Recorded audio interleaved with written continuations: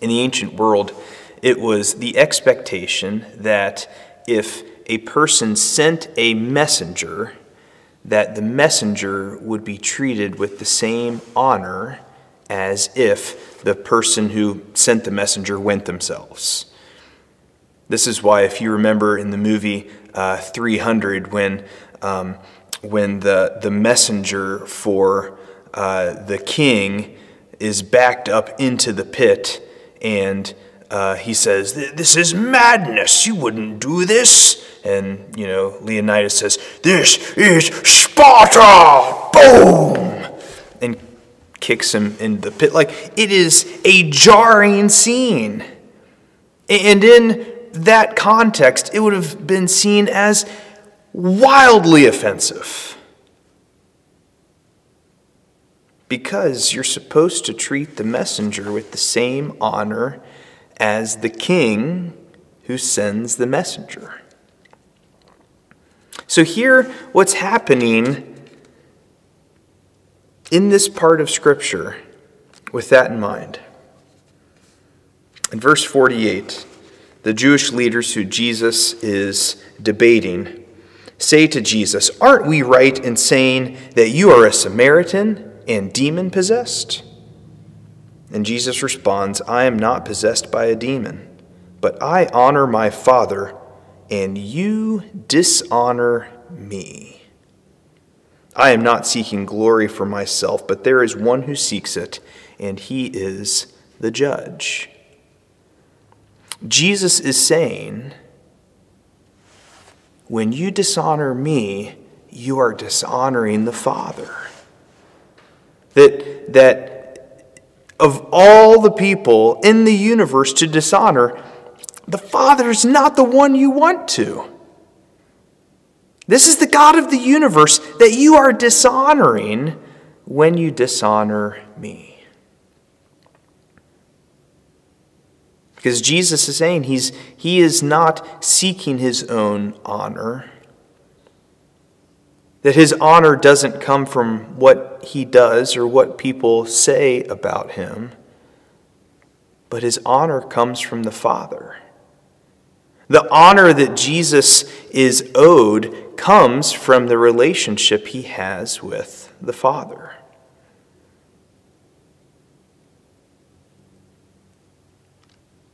So this idea of honor and shame, it's something that is a little fuzzy for us. We understand shame because we live in the social media age where if you don't respond in the right way immediately, you are instantaneously shamed as being politically incorrect or uncaring or whatever. But how honor plays into that, we don't understand with quite the precision that the original readers would have seen here. Because they lived in a culture where honor and shame was everything. It was more important than wealth. It was more important than political power. Honor and shame were everything. It was the most important currency you had, that people believed that you were honorable. It's why even now in some parts of the world, we read stories about honor killings. That when someone shames the family to restore their honor will kill the offending party. Now this is crazy to us. It is so far outside of our sort of view of the world that it's hard to even comprehend how honor and shame could play such a big role in the world that Jesus lived in. But it did. And Jesus is saying here that you cannot dishonor the Son without dishonoring the Father. Likewise, when we show honor to the Son, we honor the Father.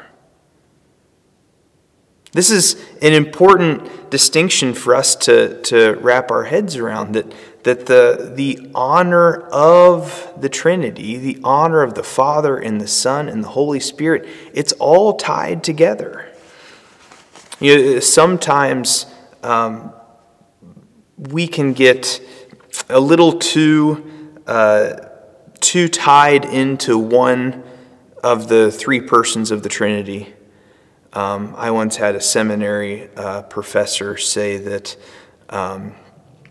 that a lot of the American church is happy, clappy Jesus worshipers.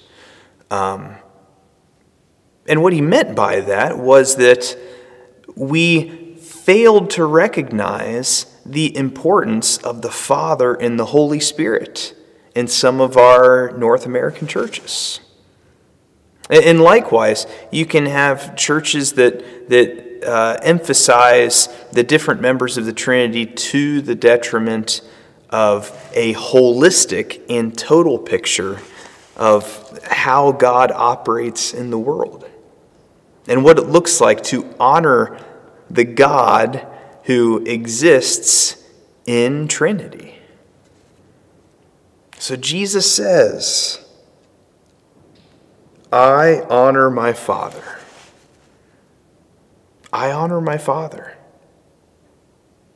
May we continue to learn what it looks like to honor the Father and honor the Son and honor the Holy Spirit and recognize that the three members of the Trinity are working in harmony and that we're called to work in harmony too.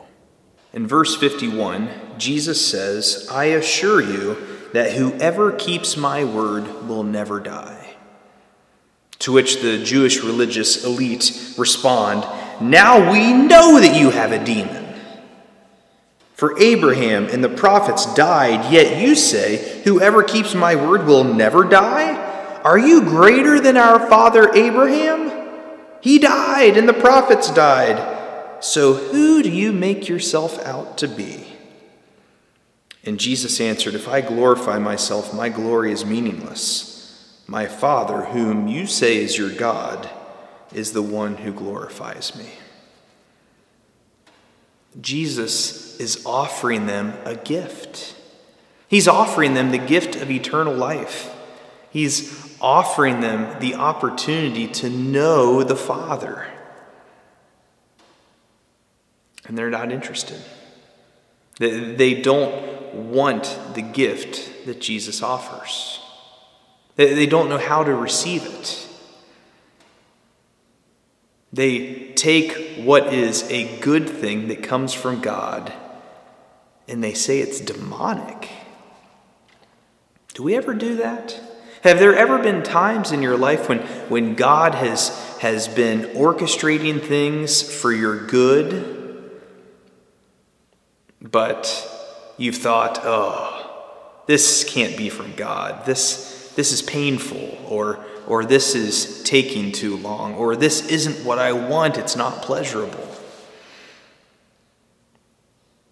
We sometimes have this misguided idea that what we want and what we need are the same thing. Or even put another way, that what we want and what God wants for us are the same thing. When the reality is that what God wants for us so often far exceeds what we could ever think that we could want for ourselves. A big part of growing in maturity is learning to see when God's plan is better than my plan. I remember, this was probably 8 or 9 years ago now, I applied to be a part of this consortium of young pastors that they were going to put into flagship churches and train to be the next generation of great pastors in our annual conference. And I remember getting the letter on Christmas Eve telling me, thanks for applying, but we have no interest in you, Caleb. and being devastated, thinking, this is terrible. What will ever happen? How will I ever figure out how to do this without being a part of this program?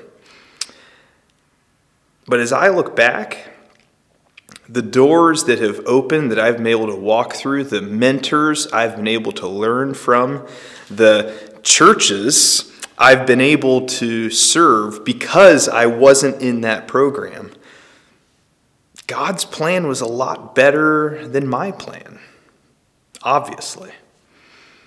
And I hope that you have these stories too, where the plans that we make go sideways, but when we look back in hindsight, we're able to see that God was working a better plan all along. My hope for us is that as we leave here today, that we would have eyes to see how God is working in the midst of our broken plans. You know, a lot of us had plans for this summer that aren't going to go as scheduled. We planned on going on vacation, and that vacation has been postponed indefinitely. Or we planned on playing baseball, and the season is looking like, if it happens, it's going to be weird. Or we planned on going to the zoo a bunch, or spending a lot of time at the pool or the park. We all have these different plans that are looking like they aren't going to go quite how we thought they would. And my hope for us is that we will have eyes to see how God is taking our broken plans and orchestrating something better. Something that's going to draw us near Him, draw us out of what is normal and into His presence.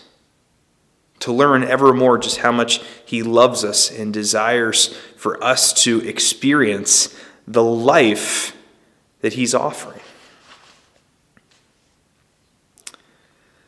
So may our Lord Jesus Christ go near you to defend you, go before you to guide you, go behind you to forgive you, go above you to bless you, and live within you so you may love one another. He lives and reigns with the Father and the Holy Spirit, one God now and even forevermore. Amen.